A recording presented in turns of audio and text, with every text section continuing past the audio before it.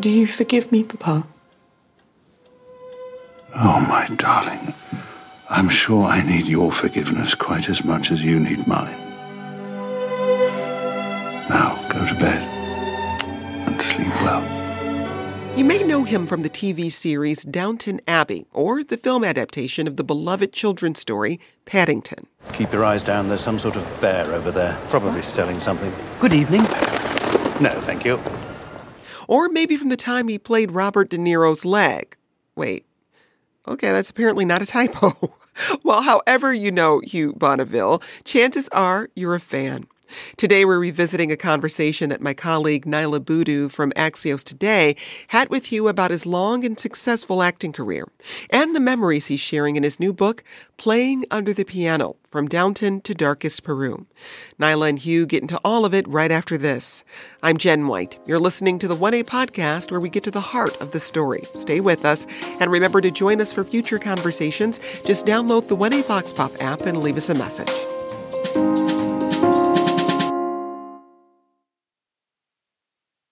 Hugh Bonneville, welcome to 1A. Thank you very much for having me. What an introduction.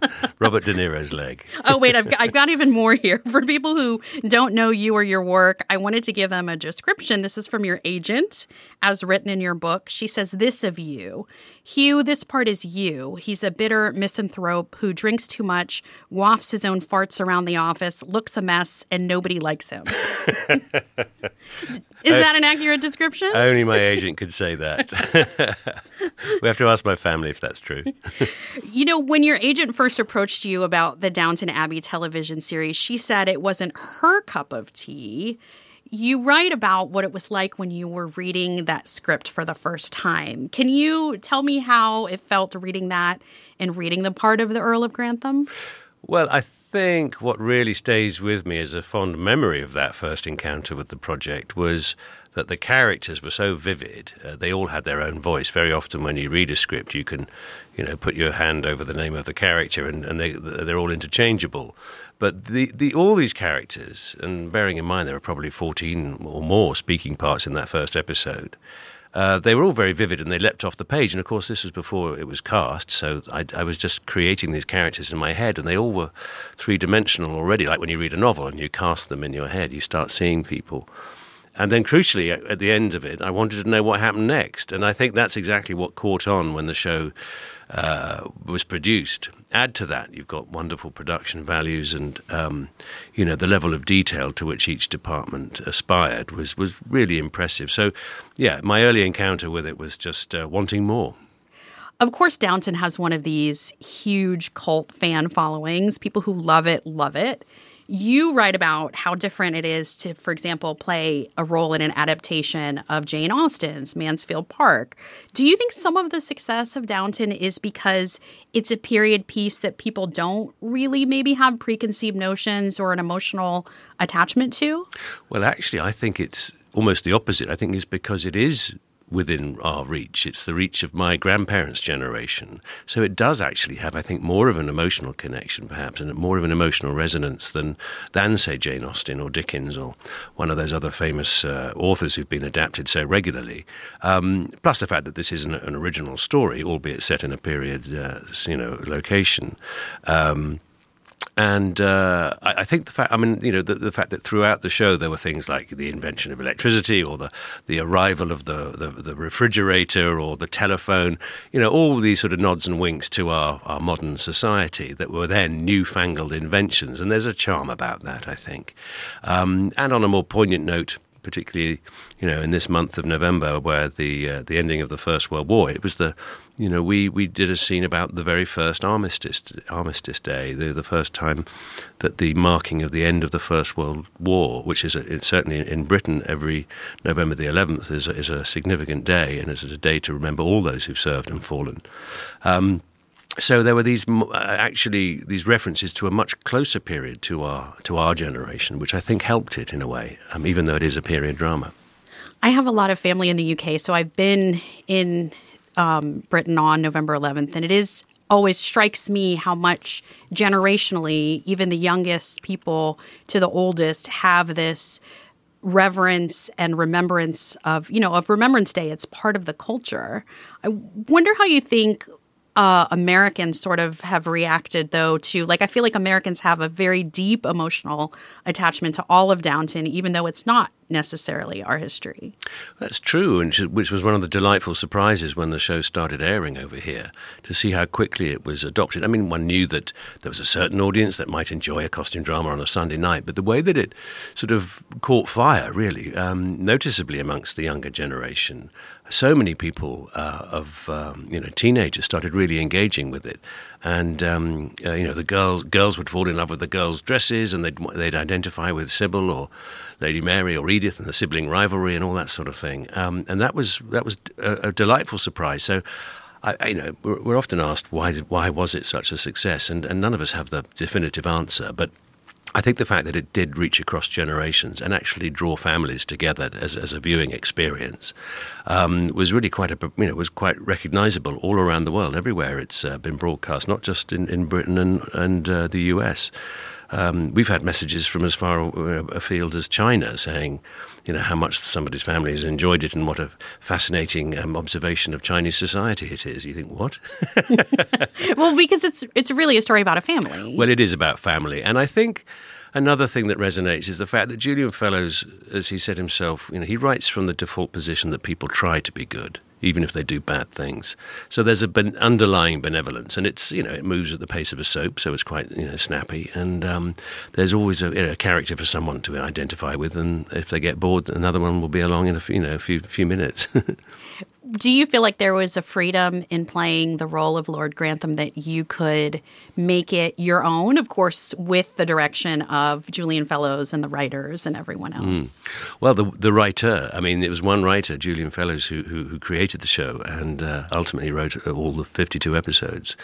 And I felt in very safe hands because he told me that he'd based some of the spiritual side of it, or the spirit of the character, on his own father, with whom he was very close. And so I felt I was in safe hands there, even though sometimes I would say to Julian, look, Lord Grantham's emotional IQ is about 0. He can't see these sort of tragedies that are right in front of his face, his daughter in mourning or whatever it might be. And I said, for heaven's sake, I want to thump him. And he said, well, don't worry, it's all going to take shape. I've got a plan here. And so usually by the end of each season, Lord Grantham had redeemed himself and he thought, he's not such an oaf after all.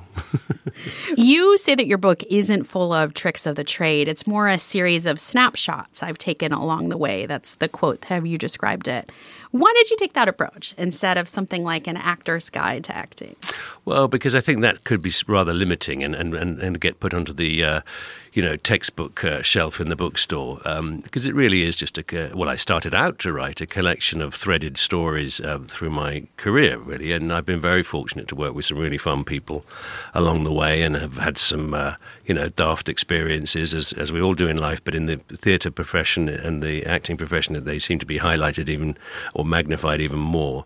But as I was writing, I became more aware that I was writing about my father, for instance, and his journey with dementia, and my mother and my late brother, and their influences on me as a child growing up. And so I think now it's there and bound and out in print. Yes, it's a fun romp through an actor's career, but also it's a sort of thank you note to my own family for the support they gave me when I was very young. Mm-hmm. We just got a question from Sarah in Syracuse. This is about Downton. When the footman William goes off to war, the Earl offers to shake his hand. Was his hesitation scripted? That scene was all about the breakdown of class differences and seemed very powerful. Does that stand out in your memory? Actually, that's a very good observation. We had a sort of house style on a couple of things. One rule was that you didn't shake hands because really the aristocrats are too laid back to shake hands.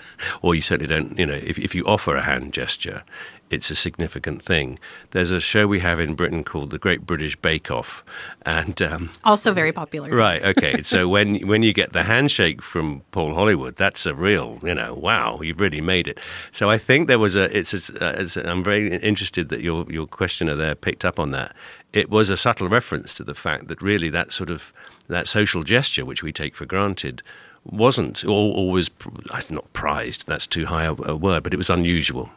And I think for the Earl to step out of the usual and to make a significant gesture like that to a young man who was going off to serve his country was a significant moment for young William, and hence the hesitation.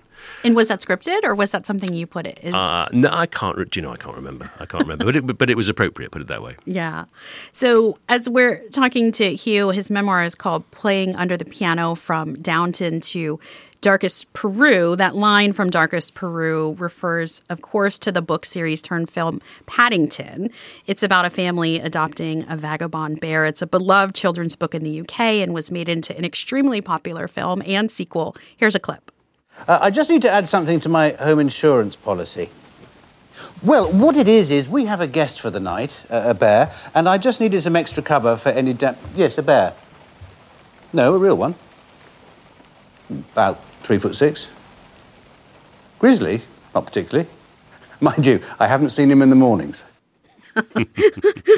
In Paddington, you play the dad, who's a bit of a curmudgeon. In acting terms, it would be the straight man. Mm-hmm. But your lines get a lot of laughs, and that seems like a fine line for an actor to walk. Was it hard to play that role? It was a delight. Particularly, that was a quote from the first film, and we spent a lot of time improvising around an already delicious script and coming up with some fresh takes. But yes, Mr. Brown starts off as a very conservative, literally dressed in the sort of greys and blues of a conservative man, and then gradually, as the bear's influence on the family life takes effect, in the end we see him in a red T-shirt on the roof of the National Natural History Museum defending Paddington's life. So he goes from curmudgeon to action man. It was fun to play. And Paddington Bear had a meeting with Queen Elizabeth for her Jubilee earlier this year. That was very poignant, of course, and it showed what a magnificent sport Her Majesty was. So the bear went to have tea with the Queen for her Jubilee, two national treasures, dare I say, and it was revealed that the Queen kept her marmalade sandwich in her purse. I actually think we have a bit of it. Perhaps you would like a marmalade sandwich. I always keep one for emergencies. So do I. I keep mine in here. Oh. For later. The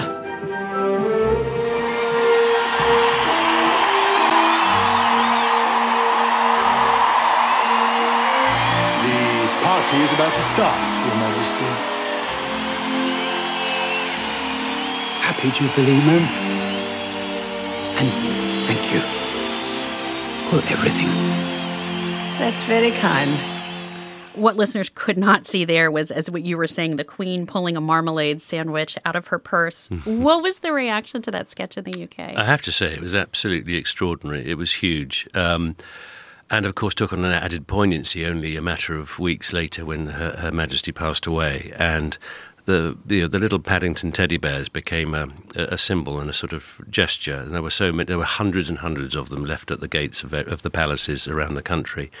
So, but I mean, the affection in which Paddington is held, I think, reflected the affection with which Her Majesty, her sense of duty and service to the country over 70 years was quite remarkable. And that little sketch that just seemed to encapsulate something rather magical about that summer, about that Jubilee, and then, of course, about that reign latterly. Do you remember reading Paddington as a child? Like what was that like for you?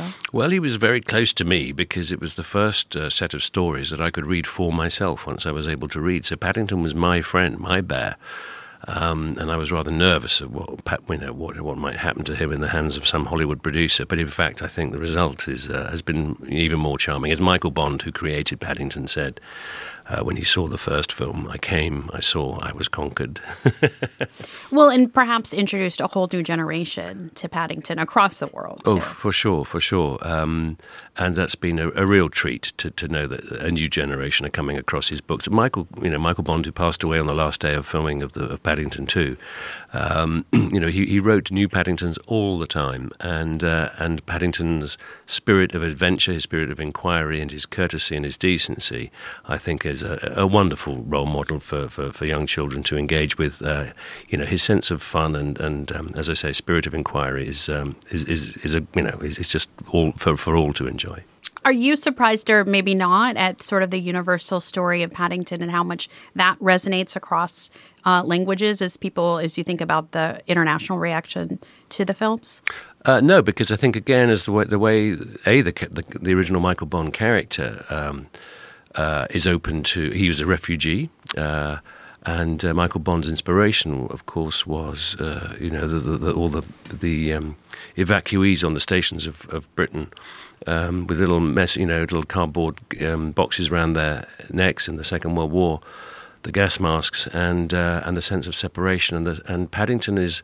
I think we've all been Paddington, on our first day at a new school, or our first day in a new country, or, indeed, God help us if we've been, refugees. You are looking for the hand of friendship. You're looking for others to help you and show the kindness of humanity.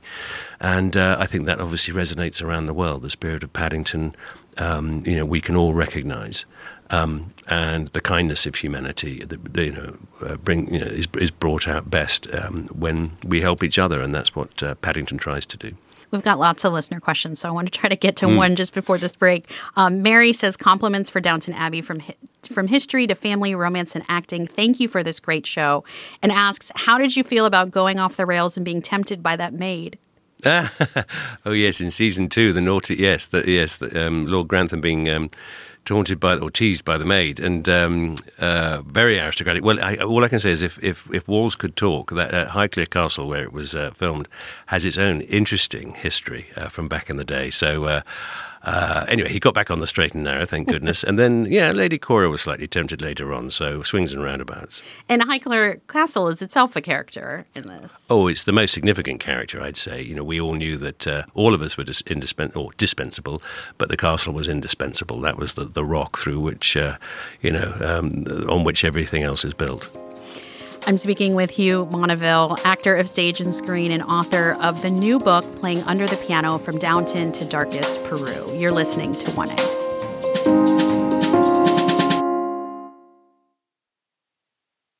This is 1A. Let's get back to our discussion with Hugh Bonneville, actor of stage and screen. His new memoir is Playing Under the Piano, From Downton to Darkest Peru. Hugh, I feel like I have to bring this up because people have made this connection for us so much. Our show is 1A. You were in a BBC office comedy called W1A. Here's a clip. So with that in mind, I thought it might be interesting, maybe illuminating, who knows, just to start by asking everyone in this room to write down one word. This is so cool. We love this. Okay, no. One word. I'm sorry. Yes, one word. Turquoise. No, I haven't started yet. Okay. Just write down one word that... The first thing that comes into your mind when you hear the word BBC. Okay, so it's not actually a word. Okay, yeah. Just write that word down, then fold it up so no one can see it. Okay, go. Right. Okay, you've got 30 seconds. Can you have smells? Smells. Yeah, sure. Like the smell of the building when you come in the morning. I don't know what it is. Is it the smell of success, Tracy? No, it's not that, Simon. It's more like some sort of detergent or something. I don't know. You can have whatever you want. No, sure, you can have whatever you want. It's cool. So this is one of those, it's like The Office satires about middle management, a mockumentary. How did the BBC management feel about you poking fun at them? Well, it was extraordinary. This show grew out of another show called 2012, which itself was a sort of a satire on management speak against the backdrop of the Olympic Games of 2012. And then my character, Ian Fletcher, who'd clearly made such a success of the Olympic Games, was then asked to go in and firefight at the BBC, whose zip code is W1A, hence the title of the show. And strangely, wonderfully, the BBC didn't bat an eyelid, and they never had any concerns about the show at all, apart from the only time that there was any editorial interference there was one episode, and there's a presenter of a show called Top Gear, was a presenter of a show called Top Gear, called Jeremy Clarkson, who's a larger-than-life character on in British broadcasting and journalism, and doesn't take any prisoners, and was often getting into hot water for various reasons. And so the joke of this particular episode was that every time Jeremy appeared on a screen within the show, he had to be pixelated, and every time his name was mentioned, it was bleeped. And the BBC the editorial team got wind of this and said, could you please unpixelate him and unbleep him, because otherwise it might look like we're trying to censor the show. And they'd completely missed the point of the joke, So that was in itself quite W1A, because it was sort of life imitating art, imitating life. It was just eating itself, really. And I think in the end we were, John Morton, our producer, director, writer, was able to do what he originally intended. But no, they really left us alone, and we filmed in the building, the BBC building in central London, and confused the heck out of all the journalists and people working in the building. But it was a lot of fun. We have a request from Kathleen in Pittsburgh. Please tell us there will be more W1A. Any plans? Well, I think it's actually come that has in that form come to an end. But there may yet be another adventure for Ian Fletcher on the horizon. But let's see. Okay. You can keep tweeting your questions. You can tweet us at 1A. We got this email from Peter. Has Hugh ever ridden a Bonneville? Yes. Well, yes, the Triumph Bonneville. Actually, I have in Paddington. There's a flashback moment when Mr. Brown and you see Mr. and Mrs. Brown back in the day when they were young and carefree, and I'm riding a Triumph Bonneville. So we were just having this discussion over the break. In the UK, Bonneville is a bike, but here it's a car. Yeah, well, there's Bonneville Pontiac. Is it the Pontiac? I can't remember. So. Something like that.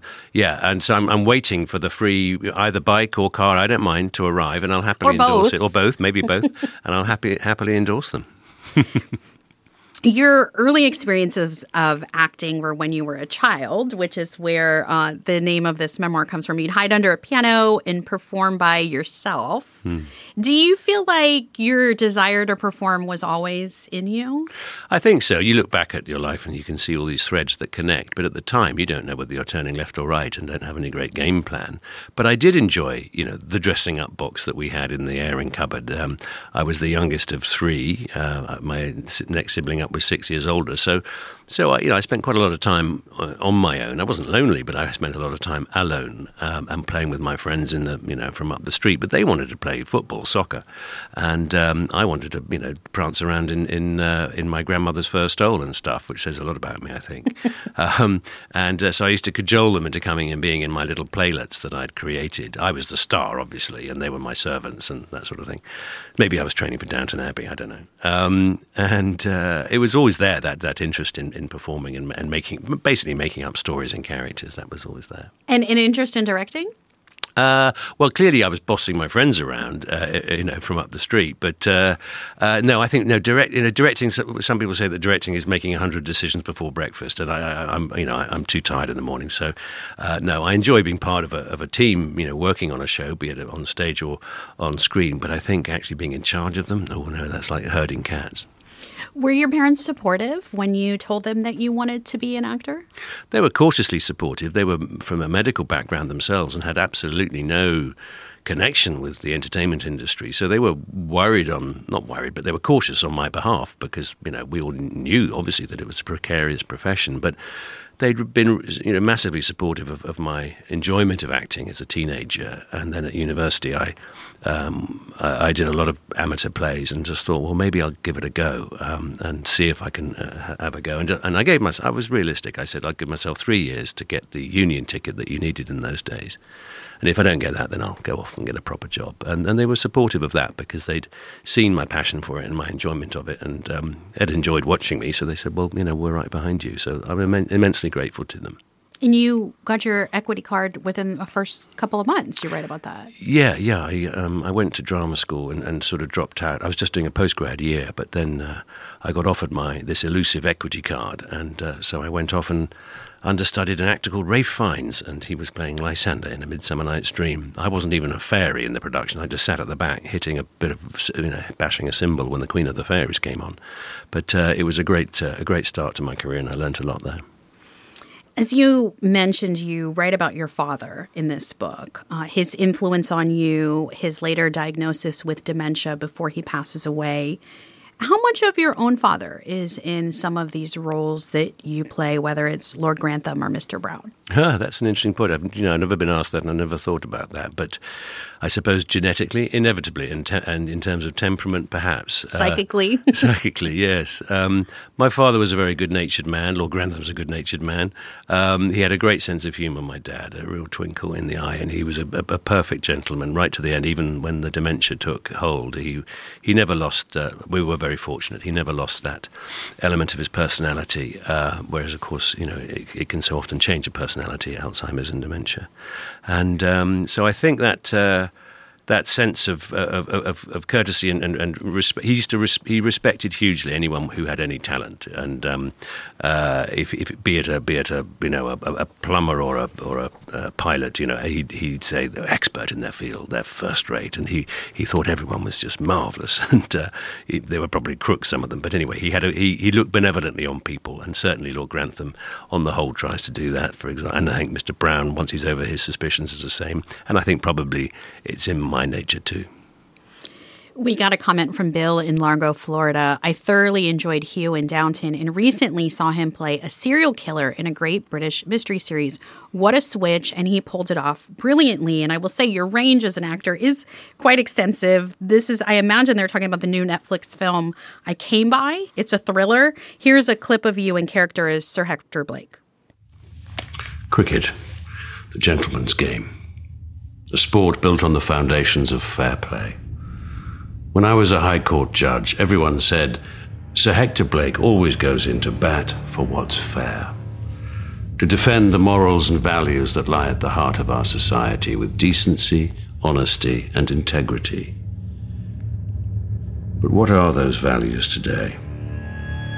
Youths are all bored senseless, spending their days pulling pranks, vandalizing property, taking their anger out on people like me. And what for? To prove a point? My school cricket master once taught us something quite valuable. He said the best form of defense is attack. Perhaps we're about to reach that stage of our innings. So Sir Hector Blake is not Mr. Brown or the Earl of Grantham. What is it like? This is a completely different, complex bad guy character. Yeah, it was great. And in fact, when I read it, it's by a wonderful Iranian writer called Babak Anvari. And it's a fascinating script. I was absolutely gripped by it because it starts off in one direction and suddenly it turns left and you think, hang on, I didn't see that coming. And it's a character that was intriguing to play, I must say. When I said to my agent when I'd read the script, I loved it. And I said, why do you think I should do it? And she said, well, because he hasn't got a blooming Labrador in it, and it hasn't got a blooming bear. And it was great to play. And he is a very unsettling character. He's a High Court judge with a difference. Let's put it that way. No spoilers. Do you feel like is it more emotionally taxing to play characters like that than sort of the nice guys, or? Actually, no. I think, funnily enough, the devil always has the best tunes, let's put it that way. And the joy, I think the interesting thing about this particular character is that phrase, the banality of evil. Evil is our next door neighbour, can be our next door neighbour. Not necessarily, I don't mean that to my next door neighbour. I love my next door neighbour. But, the fact is that sheer evil can be in the person you least expect it to be, and therefore they appear to be utterly normal. And so that actually was quite fun to play, and not in this case wasn't too challenging. One thing that I appreciate about this memoir is you capture a lot of the, I guess I would say, the banality of being on a set and just waiting around, and how much I think those of us who are not actors tend to think it's a very glamorous life.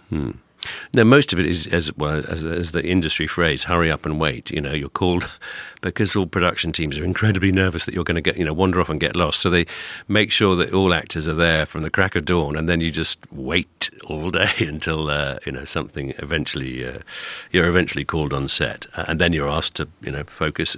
And that's the discipline of being a screen actor.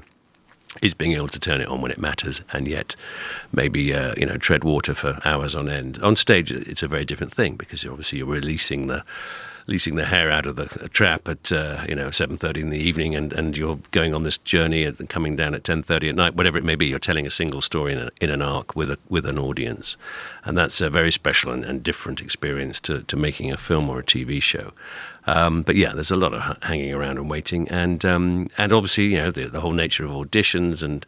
We talked earlier about how this doesn't pretend to be an acting manual because it's as I say, more a collection of stories. But along the way, I do talk about the nature of auditions and the nature of rejection and how, as an actor, you just have to accept that and put up with it and have your thick armor on and hope that the arrows of rejection don't pierce the armor too harshly. I imagine it's also different being on stage, having the audience. Is that a big part of the energy of that as you're performing? Definitely. And I can remember as a child in one of the first plays I did in front of my schoolmates. And it was a character who actually addressed the audience. And seeing all these faces upturned, looking at me and following the story, I thought, wow, this is fun. All my peer group were actually looking at me for once, or taking in what I'm saying. But that shared experience is what I mean. I think that's a very profound thing, and the fact that you're on your mettle. You have to be on your mettle. You have to be present and alert. And as Dame Judi Dench, says famously, the great thing about theatre is that tomorrow you can get it right. So it's always work in progress. You're always kept on your toes, and that's a great feeling. We say that about live radio too. Yes, exactly. Same thing. Get it right tomorrow. A comment from Benuto on Twitter. Was there any Lord Grantham dialogue that we can credit to you, Hugh? And he said, by the way, my daughter's name is Marigold because of Downton, and she's now 5. Oh, that's that's a lovely tribute to the show. Thank you.